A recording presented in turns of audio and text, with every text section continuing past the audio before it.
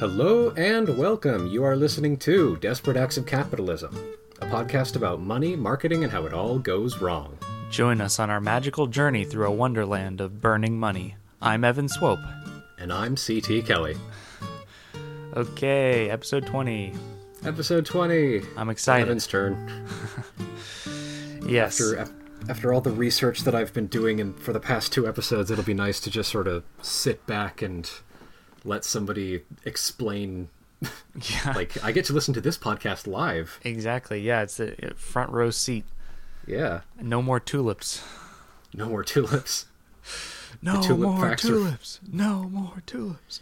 Like, no more late fees, but no more tulips. Yeah. No more tulips. No. Okay. So, right.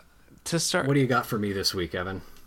So this is something that, like, I haven't known about this story for a very long time. I think how I learned about it was Karen and Georgia were talking about it on My Favorite Murder, like when the documentary came out. So I watched the documentary to prepare for the episode. It's called Bad Blood. No, it's called The Inventor, Out for Blood in Silicon Valley.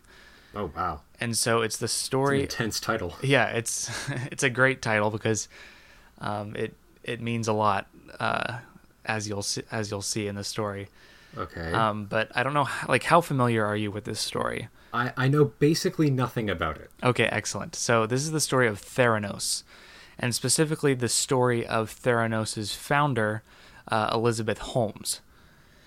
So, we got a lady. Yes, a lady, and I would compare this. I would call her almost, but not quite a lady version of Billy McFarland. Interesting. Definitely far less douchey, but the same level of just like insane BS. It's honestly hard to be douchier than Billy McFarland. Yeah, and actually, I don't know. Like, there's a lot of similar vibes there in terms of BS, but like, I think Elizabeth Holmes actually cares about what she's doing and is willing to lie about it. Billy McFarland clearly doesn't care. He just wants money. But like, I genuinely don't think that Elizabeth Holmes, I don't think money was ever her number one concern. Interesting. So first of all, I just want to preface this by saying I'm a huge believer in the concept of fake it till you make it. Right. It's basically using that concept as how I've gotten most of the jobs that I've gotten. Right. Because that's kind of what you have to do to get started in the workplace. You kind of have to be like, yeah, I can do this. Like, even though you can't. Like, yeah, I've used that before, even though you either have barely used it or have not used it at all, because that's how people give you a chance. And that's how you're able to have an opportunity to learn those things, is by, getting into a position where you can actually use them for your job. Exactly. So there's been a lot of times when I've been like, yeah, I know how to use, Adobe After Effects, and then I clearly don't. But then but before I start the job, I, teach myself Adobe After Effects at like a breakneck pace and learn far faster and more efficient than I would have normally. So I think fake it till you make it is generally a good thing. Yeah. However, I do think there's a limit. There is definitely a line where it stops being you're trying to, stretch the truth a tiny bit so you can achieve your goals, into you're stretching the truth so much that you are actually putting lives in danger. Right. There's a different, it only works for certain things. Like, I don't want my heart surgeon to be faking it till he makes it. Exactly. When people's lives are on the line, don't fake it till you make it. Right. That's when you turn it over. That's when you swallow your pride and turn it over to a professional. Unfortunately, there are two facts about Elizabeth Holmes that fall into that category. First of all, she is the poster child for the concept of fake it till you make it. Second of all, she founded a medical technology company. Oh boy. Okay. All right. So In 2015, Elizabeth Holmes, then 31 years old, was listed by Forbes as America's richest and youngest self-made woman, with a net worth of $4.5 billion. Wow! Oh my god! At 31 years old. Where did she get that? Where did she get that money? So this estimated worth was based on her 50% ownership in the health technology company Theranos, which she founded in 2002. However, okay, by the summer of 2016, this estimated net worth was corrected to a new number of less than zero. Oh, wow. Less than zero. Less than zero. So what happened in the span of 1 year? This is between 2015 and 2016. What happened in that 1 year that caused such a radical drop? My mind is spinning right now. Okay, so Elizabeth Holmes was born in Washington, D.C. in 1984. Her father was a vice president at Enron. Oh, jeez. After which he held executive positions in government agencies such as the USAID, the EPA, and the USTDA. Her mother worked as a congressional... Wait, the vice president of Enron was working as as an executive for the EPA? Yeah. All right. So, and that's kind of like a weird foreshadowing of the weird... Oh, boy. Connections that she has. So her mother also worked as a congressional committee staffer. So she had...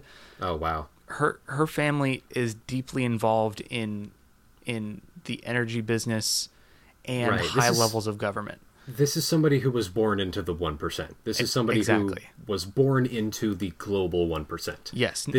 And not only the 1%, but also with a ton of government connections. Right. This person is explicitly could be considered a member of the ruling class. Exactly. So Holmes attended St. John's School in Houston, and during high school she was interested in computer programming and claims she started her first business selling C++ compilers to Chinese universities. What? I don't know. I mean, that feels like kind of like a Billy McFarland-esque thing. Like, yes, that's not real. You don't sell compilers to people. Like, a compiler is just a compiler, man. Like, it's... Well, I don't know what that means. Exactly. And I have basically a minors in computer science. Yeah. I mean, but that feels like a Billy McFarland thing. Like, yes, I started my first business in high school, even though it's just selling crayons to it's whatever. Like she's able to claim that because her family has a ton of money and no one thinks twice about it. Right. But there's no one to verify. Did you actually make money doing this? Or was this just some scheme you had that you abandoned in a month or something? I don't know. Right. We have no way of knowing. Her parents had arranged Mandarin Chinese home tutoring, and partway through high school, Holmes began attending Stanford University's summer Mandarin program. So, ostensibly, she's a smart person, but when you're born into that much money, your parents can kind of just pay for you to seem smart. Well, it's like you're not intelligence doesn't really exist. Her parents could pay to send her, she could have gone to preschool at Harvard. Yeah, exactly. When your parents are that wealthy, you can pay for the best education on the planet. Right. It's like just because she went to Stanford does not make her smart, because, not only is her family incredibly wealthy, but they have ridiculous connections everywhere. So well, and Ivy League colleges don't make you smart. There's actually a huge problem right now in that Ivy League graduates are becoming less and less valuable because people are realizing that it's you're just making robots. Yeah, exactly. All of these these Ivy League colleges just train people to be rule followers. They're incapable of actually thinking for themselves. Right, exactly. And that's why the most successful people are people who dropped out of Ivy League colleges. Right. So in 2002, Holmes began attending undergrad at Stanford, where she studied chemical engineering and worked as a student researcher and laboratory assistant in the School of Engineering. So it seems like she has a deep interest in science, laboratory work, science, math, which is that's cool. Neat. At least it's interesting. So after the end of her freshman year, Holmes worked in a laboratory at the Genome Institute of Singapore and tested for severe acute respiratory syndrome through the collection of blood samples with syringes. And so she became deeply interested in blood testing and testing for diseases through blood samples. Like that was her kind of like emphasis through her studies. She filed her first patent application on a wearable drug delivery patch in 2003. So she was continuing to like be an entrepreneur or an inventor or whatever. She was right. She had all these ideas related to science that she wanted to actually make into businesses.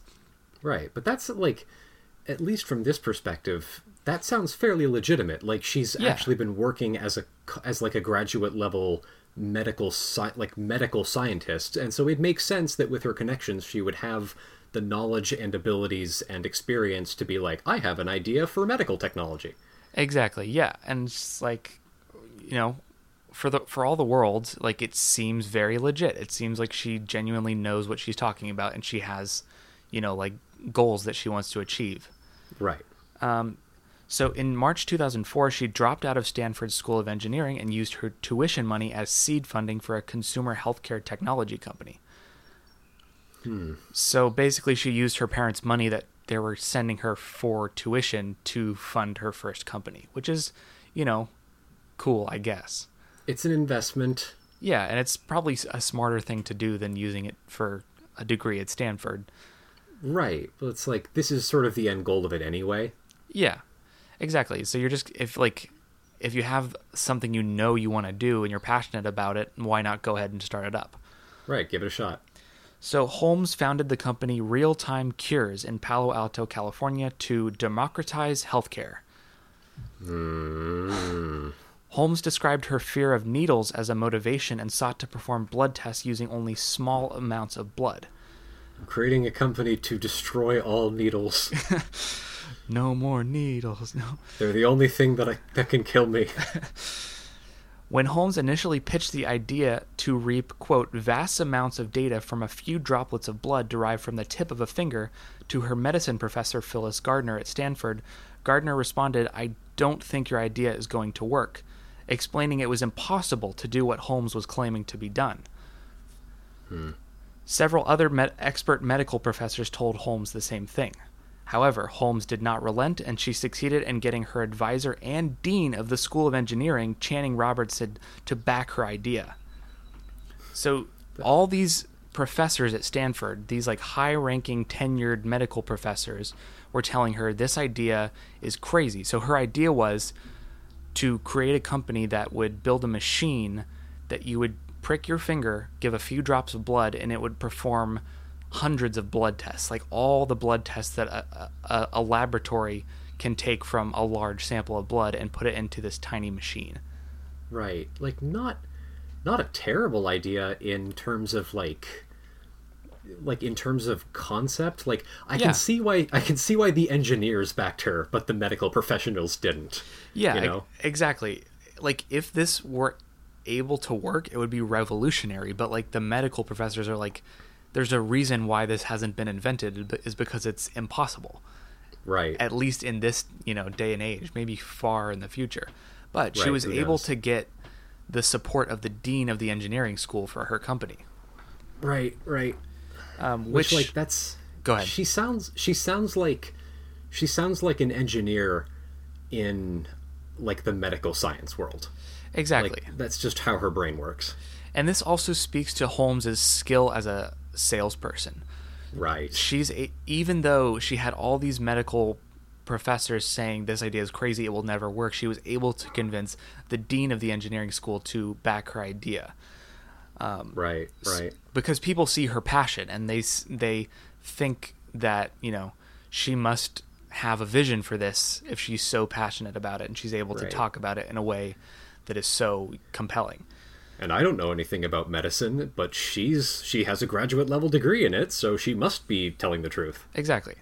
In 2003, Holmes renamed the company Theranos, a portmanteau of therapy and diagnosis. Which is, it's kind of a silly name, but, most company names are silly. It's not a bad name. Yeah, exactly. It's better than crawlers. Or Google, honestly. Yeah, exactly, yeah. Most company names seem dumb at first, but then, they become successful and you don't even think twice about it. Right, and it becomes a staple. Yeah.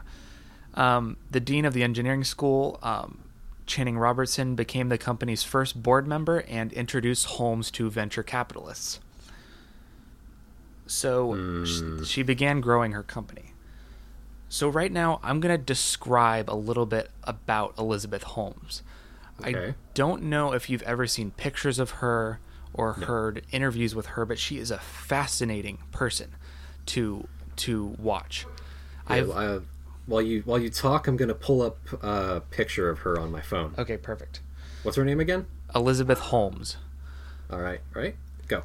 So I've truly never seen and heard someone like her. She has a very intense look in her eyes. Like they did these series of publicity photos on. I don't know if you're looking at those, but like there's like on a white background, and she's like staring into the camera with these big eyes, and she's got manic eyes. Yeah, the pupils seem like a little bit too big. Apparently, and she's wearing a lot of eyeliner. Yes, but like it's not like a winged eyeliner. It's like a solid bar of eyeliner. Yeah. It's very strange. Yeah, it catches your eye, like the way she looks. Also, in interviews, she would rarely, if ever, blink, which is why her eyes would become bloodshot by the end of each interview. Oh my god. It's just this intensity she has. And you can probably see it in those photos. This woman looks like she never blinks. Yeah. Like she's got this like kind of neck length blonde hair, but in half the pictures, it's kind of weirdly messy. It's as if she had a personal stylist who did everything but her hair. Yes, exactly. A very intense looking woman. Right.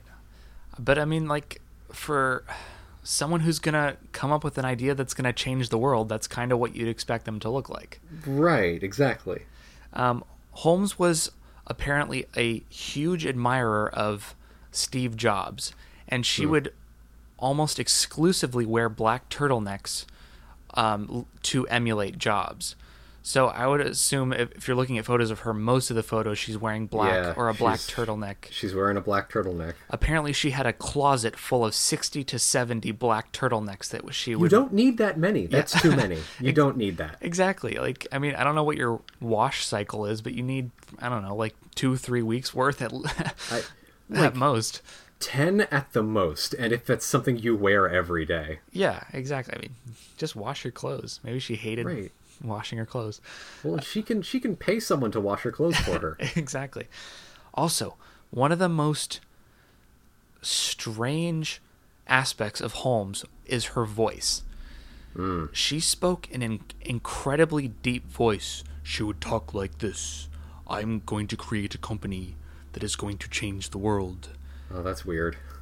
But many people said that was not her real voice. Many people that she knew growing up, and many people at the company said she actually spoke in a much higher voice, and she would put on that voice for public appearances. I wonder why. That's bizarre. It sounds like, it sounds like the typical, like, a woman trying to mock a man's voice, but she's speaking very seriously. So it's a very strange effect. Right, like it's like how women talk when they're making fun of a guy's voice or something. Yeah, like, I'm gonna play some football, like that. But except like talking about very serious things in that voice. Right, except she's doing it seriously. Yeah. So that's interesting. Another thing that's very strange. So she is a very unique person. But again, like a lot of people that have these crazy ideas are like Steve Jobs obviously was, like a very idiosyncratic, crazy person.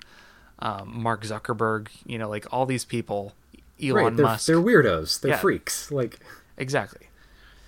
So by December of 2004, Holmes had raised $6 million to fund Theranos. By the end of 2010, Theranos had more than $92 million in venture capital. Wow. And here's where... I mean, like, with her connections, that's not unheard of. That's not super out of the ordinary. Exactly. And here's where it starts to get crazy. I'm going to talk about her connections. In July 2011, Holmes was introduced to former Secretary of State George Shultz. After a 2-hour meeting, he joined the Theranos board of directors. Wow. Holmes was recognized for forming the most illustrious board in U.S. corporate history over the next 3 years. That's crazy. Let me talk about who was on this board. Theranos board and investors included many influential figures.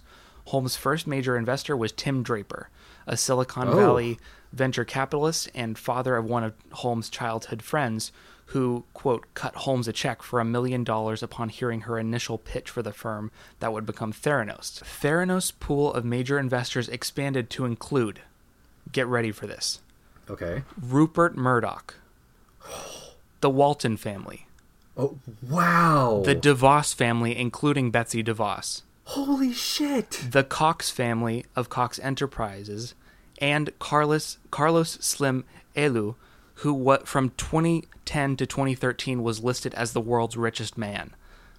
Wow. That is like an impossibly wealthy board. Yeah, and so like when they're saying she has the most illustrious set of investors, actually that's not her board, that's her investors. I'm going to get into the board in a second. Okay. That's just her investors.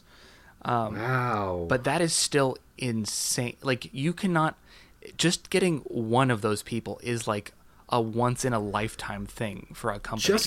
Just getting one of those people is almost a guaranteed success for your business. Exactly. Those are the biggest names in the world. So with Schultz's early involvement aiding Holmes' recruitment efforts, the 12-member Theranos board eventually included Henry Kissinger... Wow. Former Secretary of State, William Perry, former Secretary of Defense, James Mattis, future Secretary of Defense, Gary Rokehead, a retired U.S. Navy admiral, Bill Frist, a former U.S. Republican senator, Sam Nunn, a former U.S. Democratic senator, and former CEOs Dick Kovacevich of Wells Fargo and Richard Bechtel of Bechtel Industries. That is crazy. Yeah, and that's her board. Half these people are like deeply evil. Yeah, like war criminals. Right. And it's just, it was never really explained why she populated her board almost exclusively with former high-ranking members of the military. I think it's just who she knew, honestly. Yeah, exactly. But like Henry Kissinger, and like also like these are like very old men too. Like right. A lot of them are over 90 years old, and she I can see the logic of being like, people in the military are good at organizing things, and I want them to be old because that means they're experienced. Yeah, that does make sense, and she has the connections, so might as well. Right. And it just seems like one led to another. Right. So Holmes operated Theranos in, quote, stealth mode without press releases or a company website until September 2013. So she ran this company for 10 years with no communication, like a privately owned company, no communication with the press, and no website. It was completely underground. Like, she wasn't selling anything. She wasn't partnering with anyone. She was just developing this technology, ostensibly. That is deeply suspicious. Yeah, exactly. While getting this insane list of board members and investors. Right. So that deeply suspicious. Right. In 2013, the company announced its first partnership with Walgreens to launch in-store blood sample collection centers. And so when this partnership was announced, Holmes kind of blew up as this like poster child for like a self-made billionaire, a self-made, like a female tech CEO, a female tech founder, which got a ton of press attention. Which is like bullshit because her parents had a ton of money. Yeah, exactly. You can't really call her self-made at all. So media attention increased in 2014 when Holmes appeared on the covers of Fortune, Forbes, the New York Times Style magazine, and Inc. magazine. Forbes recognized Holmes at the time as the world's youngest self-made female billionaire and ranked her number 110 on the Forbes 400 in 2014. Quickly thereafter, Theranos was valued at $9 billion and had raised more than $400 million in venture capital. Damn. So by the end of 2014, Holmes's name appeared on 18 U.S. patents and 66 foreign patents. During 2015, Holmes established agreements with Cleveland Clinic, Capital Blue Cross, and AmeriHealth Caritas to use Theranos technology. So this is when Theranos is exploding. Right. And so it seems like her business at this point is basically just sort of coming up with patents and then making deals with retailers to be like, here, you can use our... It's like, we will sell you the machines once they're ready and working. Exactly, yeah. But the interesting thing is a lot of the partnerships came with the stipulation of Theranos branding. So for Walgreens, for example, like instead of just like selling the technology to Walgreens to use as like a Walgreens blood testing machine, there would be these little like stores within stores like called Theranos Wellness Centers, where you would go and it would have like a big Theranos sign, and it's like a little room within Walgreens to get your blood tested. Right, like those little side rooms that you go to get your blood pressure checked or whatever. It'd be like that, but there'd be several machines that all have the Theranos brand or whatever. Exactly. So everything seemed to be going great for Theranos and Holmes. Now, you haven't actually mentioned any of these machines or what they do or if they even exist. Yes, and there's a reason for that. Okay, I think I see what's coming here. So Holmes's big claim was that she developed a machine called the Edison blood testing machine. Okay. And what this was a box about the size of a bread maker. Okay. Like a microwave, right? I'd say about 2 microwaves. Oh, a bread maker. I see. So like a rice cooker or something like that. Yeah, and maybe a little bit bigger. And it looked kind. Actually, I take that. It's about the size of a like half of an office printer or like a big home printer, and it kind of looked like a printer. Okay. And so what you would ostensibly do is you take a little, box.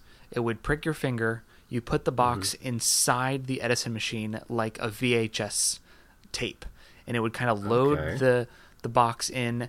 It would do all these things with your blood inside, and it would ostensibly on the screen give you all the results within a couple of hours. And Holmes claimed that her ultimate goal was to sell the Edison machines directly to consumers to have in their homes. So she had this grand ambition, which is crazy and would have totally disrupted the medical technology industry.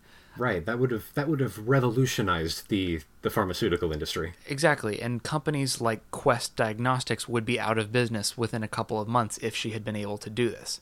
Right, or their business would be severely reduced. Yeah, exactly. If people were able to buy blood testing machines to use in their own home, and it will only take a couple of hours. Right.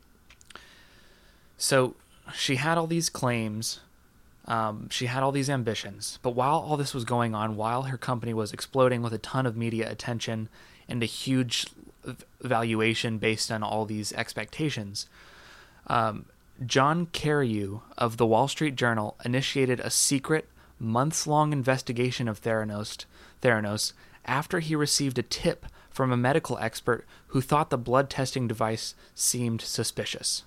Oh, I love it when journalists go all clandestine. That's so much fun. Exactly. Yeah. It's when you get the juiciest shit. Also,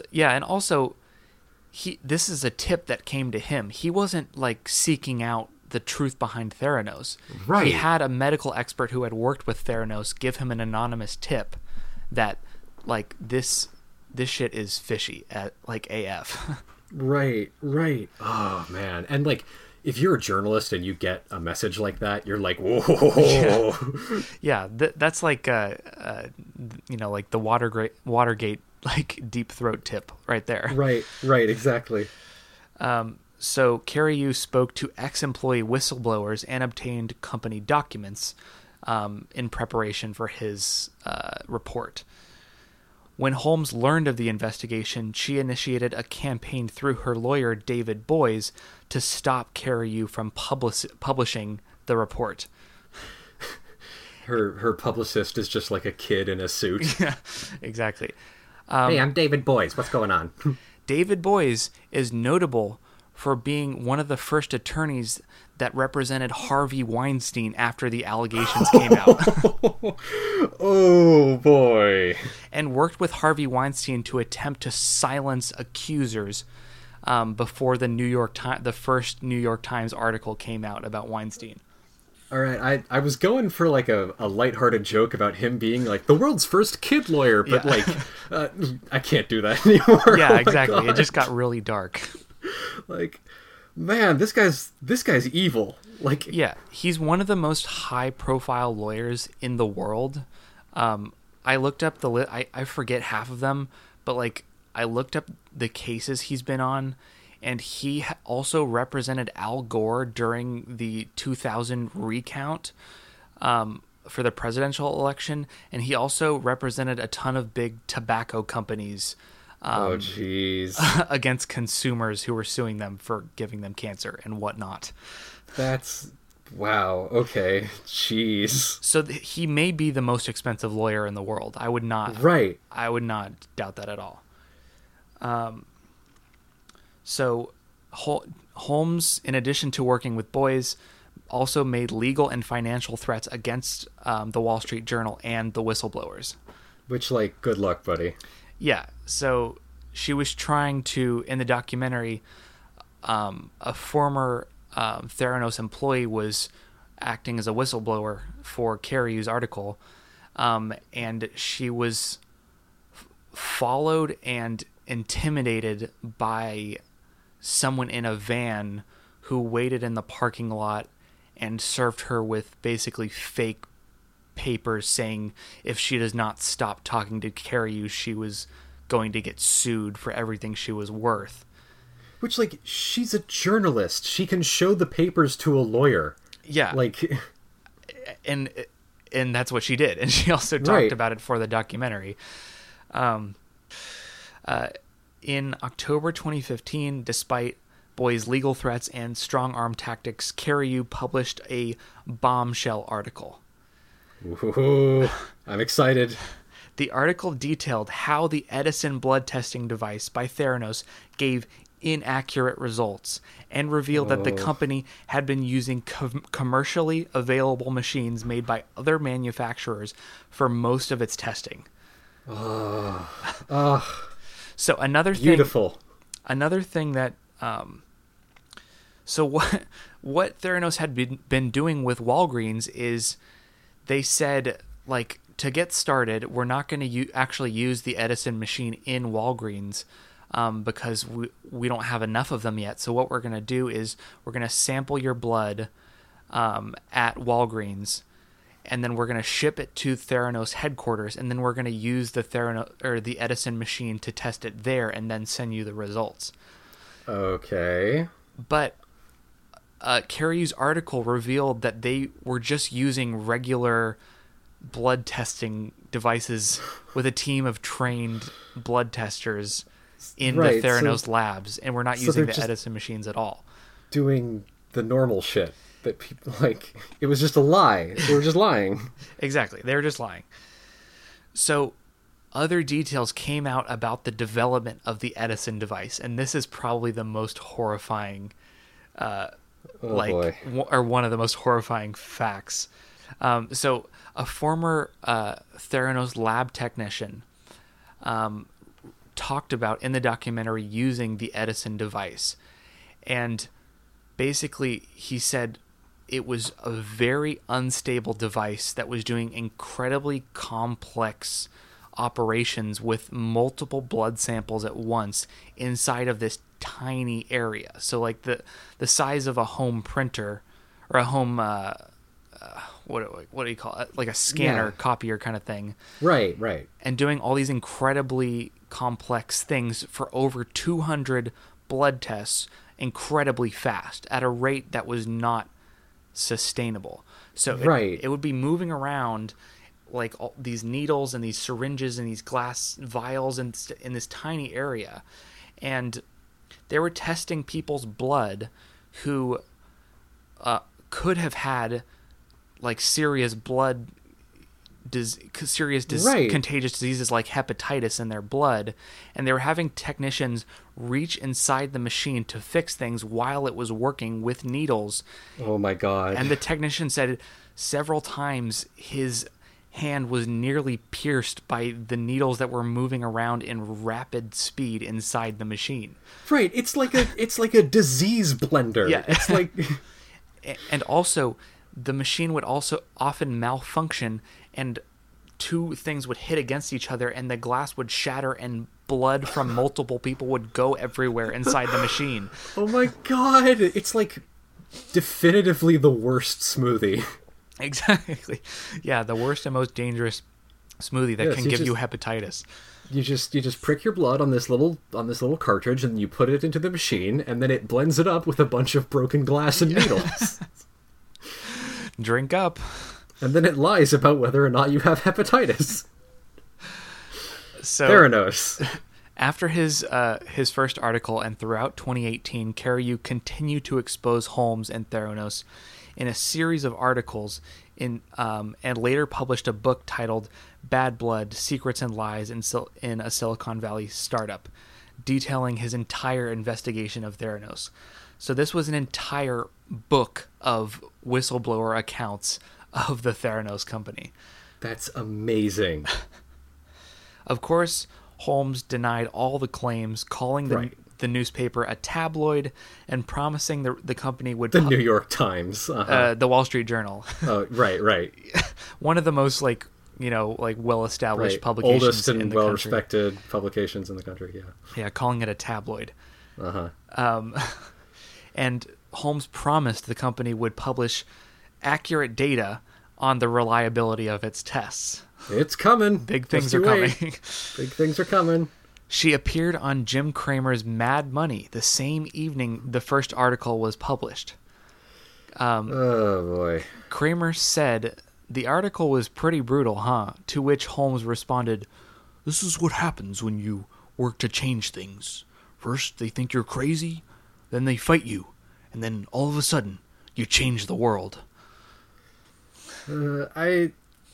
It's different than, people exposing the fact that you were just straight up lying about shit. Yeah, and it's also, again, like what I said earlier, I'm sure a lot of people thought Steve Jobs was crazy, but Steve Jobs isn't making technology that you're basing potential surgeries, potential medication, it's not, he's not inventing medical technology. So when people say you're crazy to invent that, it's going to lead to deaths. You can't say that they're, everyone questions a world changer at first. It's just no, they're trying to protect consumers' lives. Right. It's it's one thing if a phone can't make calls as well as the box says it should, and it's another thing if the literal blood testing device that you invented doesn't actually work. Yeah.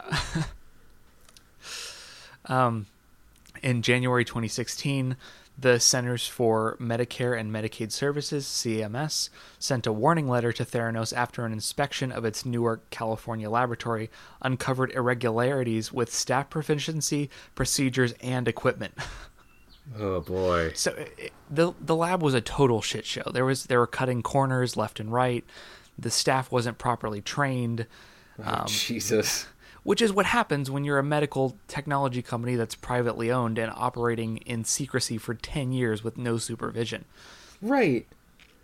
CMS. It's just go ahead. I don't get this whole thing of why are you cutting costs on all this shit? You have, it's you have all of the funding you could ever ask for in the world. The biggest investors you could possibly dream of.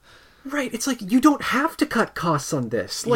You don't have to go to market. Just keep working on the shit until it actually works. Yeah. It's baffling. Like, and clearly Holmes is so driven. Like, why did she go about it so haphazardly, especially after working on it for 10 years? Right. It's like, it's in so many of these stories, it's like the people doing all this shit don't realize that they have to actually sell people a product that functions at the end of the day. Yeah, exactly. It becomes this weird dream that's not based in actual deliverable results. It's like, I'm going to change the world, but it's like, if you want to change the world, you have to make a device that works and is accurate, right? Well, and it's like, all this shit would be justified if the shit actually worked, you know? Yeah, exactly. Okay, so CMS regulators proposed a 2-year ban on Holmes from owning or operating a lab after the company had not fixed problems in its lab in March 2016. So after the inspection that revealed all these problems, 2 months passed by and nothing was done. No changes were made. And so they're like, if you don't change something quickly, we're going to ban you from even owning a lab for 2 years, which would have destroyed the company.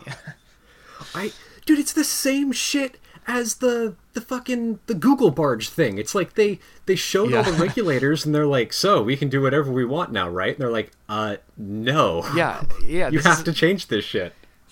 This is a device that people are depending on for their lives. It's the same thing as like, this is a boat that people are going to be on in open water. Like, you can't cut corners. You have to follow regulations at least. Right. It's like, no, we will shut you down. Like, you have to...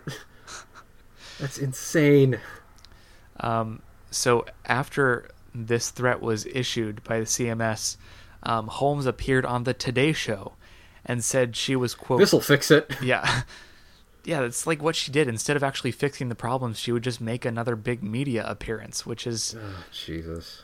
And Holmes said in the interview, she was, quote... devastated we did not catch and fix these issues faster. You had 2 years!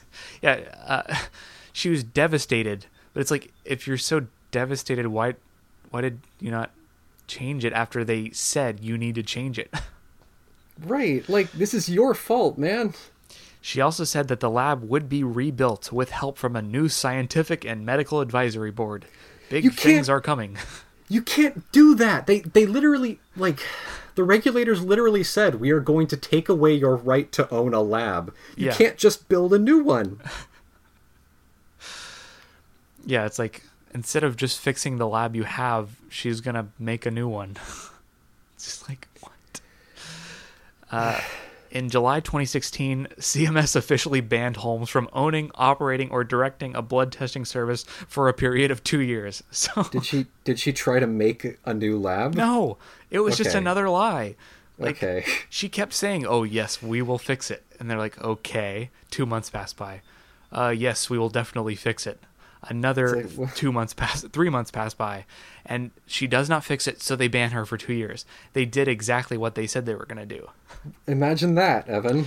Yeah. Well, it's like the same thing as like Billy McFarland talking to the company in the Bahamas that owned that island, and they're like, okay, we'll sell it to you. Like, we'll let you use it. You can't mention that a member of the Medellin cartel used to own this island. And then the first commercial comes out, once owned by Pablo Escobar, and then they immediately take the island away. It's like, what did you think was going to happen? Did you think we were lying? Yeah. Because you may not be used to this, friend, but sometimes people actually are telling the truth about their businesses.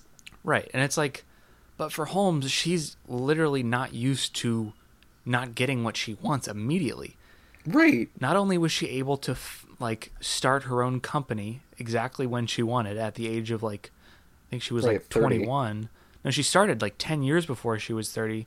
Right. After she dropped out of college, she started this company. She got a dream casting of investors and board members, and was able to operate this company with an endless supply of money for 10 years. She does not know what no means. So, of course, Theranos appealed the decision to a U.S. Department of Health and Human Services appeals board. And how'd that go, Evan? Directly after the appeal, Walgreens ended its relationship with Theranos and closed its in-store blood collection centers. Good call. Good call. The one big partnership they had, they're just like, like things don't seem to be going too well. We're seeing major inaccuracies in the results of the blood tests, so we're just going to go ahead and quietly close this partnership. Right. It's like, oh, you're one of those people that's like lying. Yeah, exactly. Because also the Wall Street Journal article exposed the fact that the blood tests were, of course, wildly inaccurate. Right. When they were tried, like when they were used in the Edison machine, and that people, when given the same tests at Quest Diagnostics, would get completely and radically different results, which is very dangerous. And explicitly illegal. Like, Yeah. There are regulations for this shit. Exactly. Like, imagine getting your blood test and you're like, you have like deadly levels of cholesterol, you have herpes, you have hepatitis B, and they're like, holy shit, I need to do something about this. And then you realize, like, oh, it was just like a shoddy machine. Like, imagine being that terrified. It's not a blood test. Yeah. Like, that's just straight up not a blood test. You might as well just determine what blood disease you have by using rune divination. Yeah. Like, exactly. Like, check your fucking star chart. It'll probably be more accurate than these machines. So the FDA also ordered the company to cease use of its capillary tube nanotainer device, one of its core inventions, which is basically the invention that the company was based upon, the tiny device that pricks your finger and is inserted into the Edison machine. That seems like the actual legitimate invention. Yeah. Yeah, exactly. Like, if that could be used with real blood tests with only a couple drops of blood, that would be revolutionary. But the FDA banned them from using that invention. Right. Which means that it was obviously bullshit as well. Yeah, and I think that was like the real nail in the coffin when they're like, right, it's illegal to use this invention that you've based your company that is valued at $9 billion on. Right. It's like, oh no, it's all been bullshit this entire time, and you've never had a real idea. Yeah. So in 2017, the state of Arizona filed suit against Theranos, alleging that the company had sold 1.5 million blood tests to Arizonans, which I imagine they had. Yeah, but... they had, while concealing or misrepresenting important facts about those tests, which they did. Right. In April 2017, the company settled the lawsuit by agreeing to refund the cost of the test to consumers and to pay $225,000 in civil fines and attorney fees for a total of $4.65 million. I mean, did they actually do that, though? I think they did, because I think at this point they still had like a crap ton of venture capital left. But they were quickly running out of money because they had no actual revenue coming in. Like, this whole company is built off of venture capital and no actual revenue. I think in total they only made $100,000 in revenue. Right. In 15 years.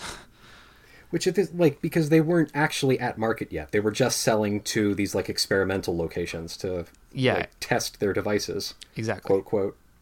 Other reported ongoing actions included civil and criminal investigations by the U.S. Securities and Exchange Commission, which is when a company's about to die, when the SEC gets involved.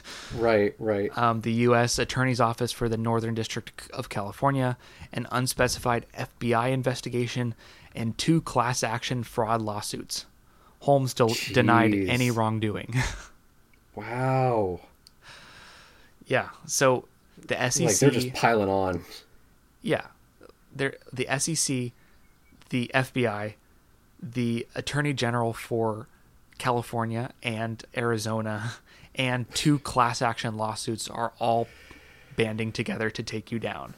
Right. And it's the legal fees alone would kill you. Exactly. And that's exactly what happened. The legal fees liquidated all their remaining venture capital and any, minuscule amount that they had raised through selling blood testing devices. Right. Ugh, jeez. And that was all over the course of 1 year, right? From the article coming out to... Hold on. Yeah, from the article coming out to that happening, it was less than 2 years. Jeez. On May 16th, 2017, approximately 99% of Theranos shareholders reached an agreement with the company to dismiss all current and potential litigation in exchange for shares of preferred stock. So okay, so they're just being ripped apart now. Yeah, exactly. Holmes released a portion of her equity to offset any dilution of stock value to non-participating shareholders. So what this means is Holmes's estimated net worth was $4.5 billion because she owned 50% of the company that was valued at $9 billion. Right. Basically, she made an agreement with her shareholders that she would give them preferred stock, which is basically all the stock, in exchange for them not suing her. So her net worth essentially became worthless. Right. She went from $4.5 billion to $0. Right. But you said at the beginning of the episode that her net worth was less than zero. Yeah, because she also owed money to the company for all of this. Ah, yes. For all the legal fees and everything. Oh boy. So on March 14th, 2018, Holmes settled an SEC lawsuit. The charges of fraud included the company's false claim that its technology was being used by the U.S. Department of Defense in combat situations. Which she was able to claim because she had all these generals and Secretary of Defenses on her board. And so people were like, yeah, that makes sense. But then they found out it was just a total lie. The military's like, no, we have never worked with Elizabeth Holmes. Right. Well, and I'm sure the actual military people on her board were like, you said what? Yeah, like, it's like, no, that doesn't count. Yeah. Exactly. Oh, jeez. So the company also lied when it claimed to have a $100 million revenue stream in 2014, despite it only being $100,000. Like, man, this is what happens when you do this shit. Like, yeah, exactly. Like, I mean, it's the same like Firefest. It's like, yeah, our company's worth $90 million. It's like, yeah, how much money did you make this year? $60,000. But you know, our projections show it's just like projections are literally lies. It's like, it's baffling, these people. It's like, do you not realize that people will check this shit? Yeah, exactly. It's the same with Adam Newman. It's the same with everyone. It's like, when you become a public company, you have to let people know. Like, right. It's like, it's just, and Adam Newman actually had assets. You know, it's like he was just lying about. Like, he was just lying about how much the company was worth. It's like, at the core of WeWork was an actual, real business. Yeah, and that Theranos was being doesn't profitable. even have that. Right, Theranos doesn't even have that. It's like, but it's like, why lie about this when all you have to do is not go public? Yeah. Like, all you have to do is not talk about this shit on TV, and people won't investigate it. Like, just keep working on the shit until it works. Yeah, which is why she was able to do it for 10 years without anyone suspecting anything, because it was privately owned. Like, she was able to operate in secrecy, but then she goes public and everyone knows everything. But it's like, my theory is that, like, she realized halfway through that 10-year period that her professor at Stanford was right. This device is literally impossible to make, like, in your lifetime. And then, but Holmes's insane drive is like, I don't care. We'll figure it out. Fake it till you make it. Let's go public, mother effers. Do you think she actually realized that it wasn't going anywhere? Or do you think that she just, like, it'll work out? Like, she just kept telling herself it'll work out and was like, fuck it, we'll go public. It's like, I'm sure we can make the machine. I know we haven't made it work for 10 years, but I'm sure that we can make it work in the next 2 months. Yeah, like, I'm sure this added scrutiny from the media, the public, the SEC, and the government will motivate us to make a machine that works. Or do you think she actually thought the machine worked? Right? I think she genuinely believed that she would eventually make a machine that would work. I don't think she knew exactly when, but I genuinely think she believed in what she was doing. And that's what separates her from someone like Billy McFarland, who's just trying to make a quick $100 million. She genuinely did have ambitions. She was just willing to sell out her complete integrity to make it happen, and her complete legal, ethical, moral integrity. That's really interesting. It is. It's what makes her such an interesting subject. It's truly what makes this story. I can see it reflected in her obsession with Steve Jobs as just being like having this whole like, fuck it, let's just do it, let's go. Yeah, because like, someone like Steve Jobs was always able to find a way to make it happen. You know, like he would have these crazy ideas, but he would have, maybe it's because he had a better team, or maybe because he was making personal cell phones instead of a device that would revolutionize the blood testing industry. But Steve Jobs was able to make it happen every time. It's, from what I understand about Steve Jobs, is that it's like his brilliance was not necessarily in like the ideas he was coming up with. Yeah. It was more in his ability to delegate. Like he knew exactly how to structure a team to get them to produce something extraordinary in an extremely short amount of time. Like, exactly. And he knew how to sell it. Like he was an expert at branding. Right. It actually, there's some echoes of that in Goop, I think, of like it's actually, Steve Jobs understood that it's less about what you're selling and actually more about how you're selling it. Exactly. Like at the end of the day, like, I mean, to quote the guy from Beans, it's like you have to be selling a product that will improve people's life in some real material way. But then if you don't know how to sell it correctly, it'll like you'll never actually get it into people's hands, you know. Exactly. There's two parts to every business. It's the selling and it's the making. And you know, right. Like Elizabeth Holmes was an expert salesman. Like she was able to sell to all these, like, you know, the richest people in the world her idea, but she was unable, through her own fault, through the fault of her team, or through the fault of literally it's just not feasible in this day and age. She was not able to actually make a product that worked. Right.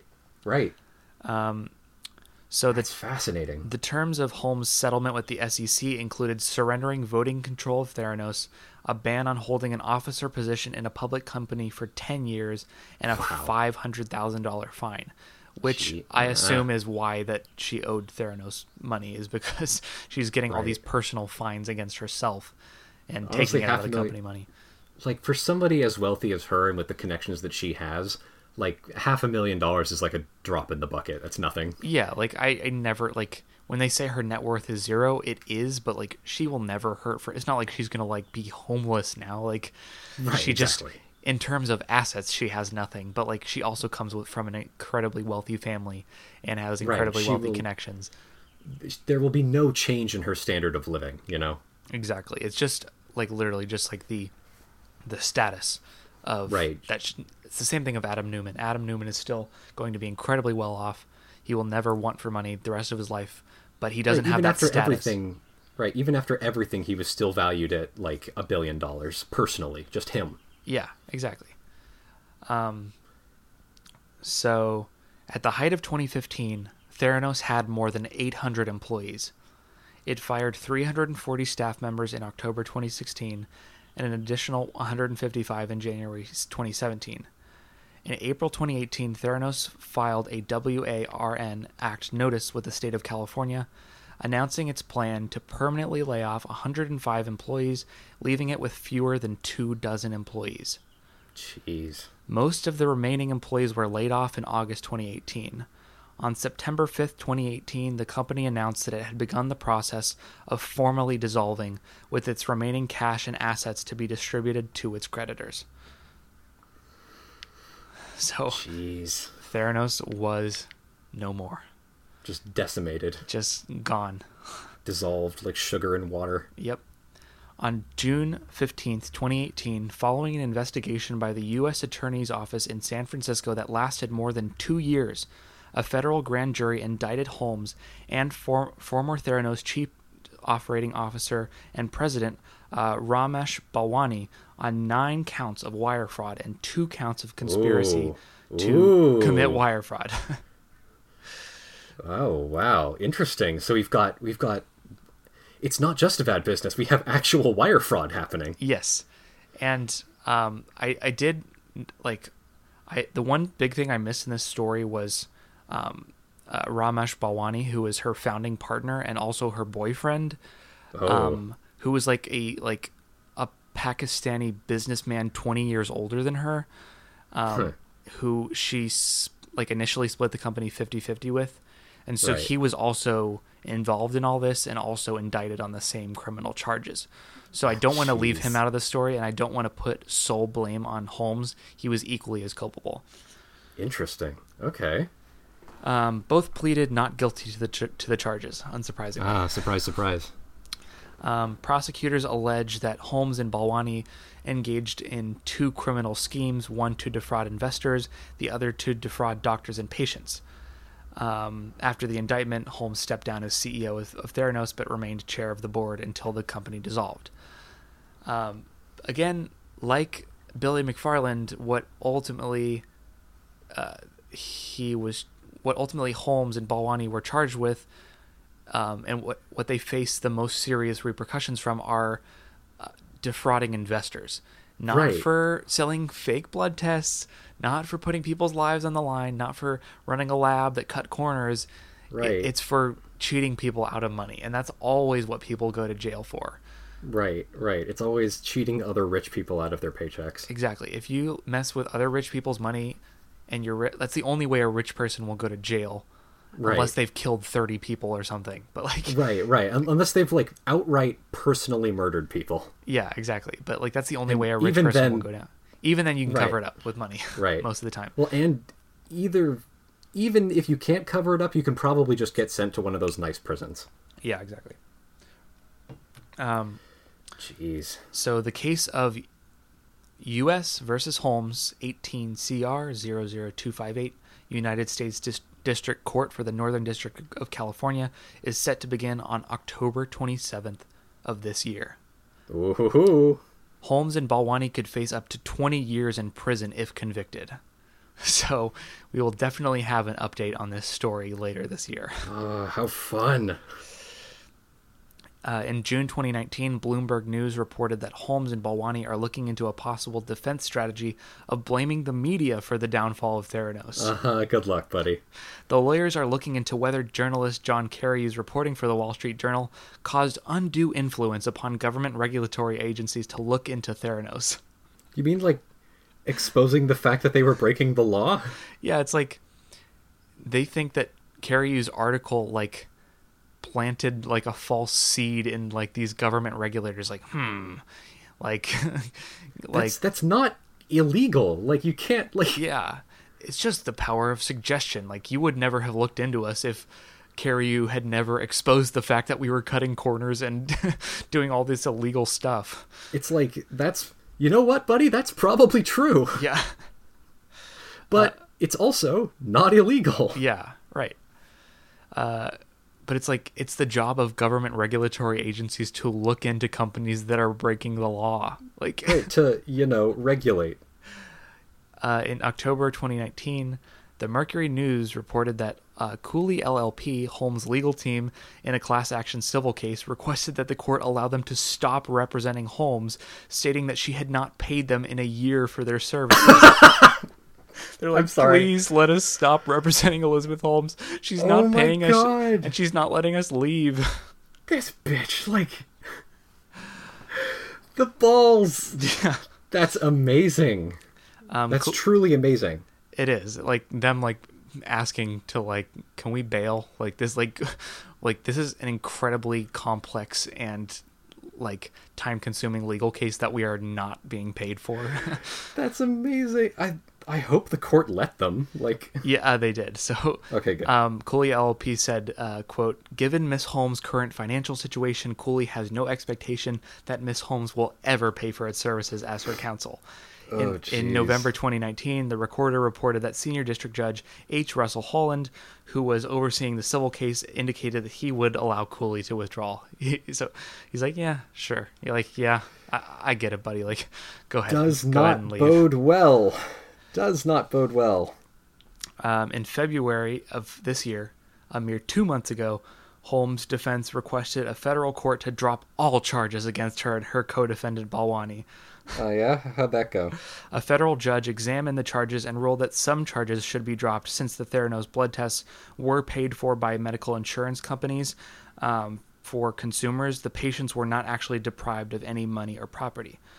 That's fair. Prosecutors would hence not be allowed to argue that doctors and patients were fraud victims. However, the judge kept the 11 charges of wire fraud against investors. Good. And that's the end of the story for now. That was wonderful. Elizabeth Thank you. Holmes and Theranos. Absolutely bonkers. Boy. That was wonderful. Oh, wow. It's just I would definitely recommend checking out the documentary. Right. Like, what a fascinating person. I know we were already talking about it, but, like, seriously, what a fascinating person. Yeah, it's like a deeply private person who also makes a ton of media appearances. And she also had, like, the same talking points, the same language. She was, like, incredibly well media trained.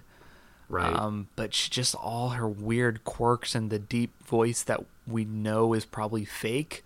Right. It's like, that's the most so baffling weird. thing. It's like, that to me is the mark of somebody who, like, never goes outside. That's one of these, Yeah. like, that to me is the mark of one of these nouveau riche people, like Rebecca Newman, that have just, like, Yeah. never touched a poor person before. Yes. And she definitely has that look about her. Yeah, oh, totally. It's like, this is a person who does not know what a regular human being is supposed to look like. Yeah. Exactly. Yeah, she's just so, and like the eyes and just like the black turtlenecks and just the intensity and the fact that she would never blink. But like Right. in videos of her like at her working at her company, she would blink. It would only be in interviews that she did not blink, as if she was trying to give off some kind of aura of intensity or power or whatever. Oh, man. Well, thank you for that. That was amazing. If you like what you just heard, listeners, please consider donating to us on Patreon, where we post extra episodes, a lot of fun outtakes, and miscellaneous fun content. You never know what could be on the Patreon. Lots of fun things, always and always. Yes. And again, thank you for listening, and tune in next time. We love you much. We love you much. Big things are coming. Big things are coming. Get your blood tested. Get your blood tested, but not by Theranos. Yeah, well, you can't anymore. Hey everyone, thank you so much for listening to Desperate Acts of Capitalism. If you like the show, please subscribe to us on Apple, Spotify, or Stitcher, and if you really want to make us happy, you can leave us a nice rating or review. You can follow us on Instagram at Desperate Acts of Capitalism and on Tumblr, link in the show notes. Thanks again, and we'll see you next time on Desperate Acts of Capitalism.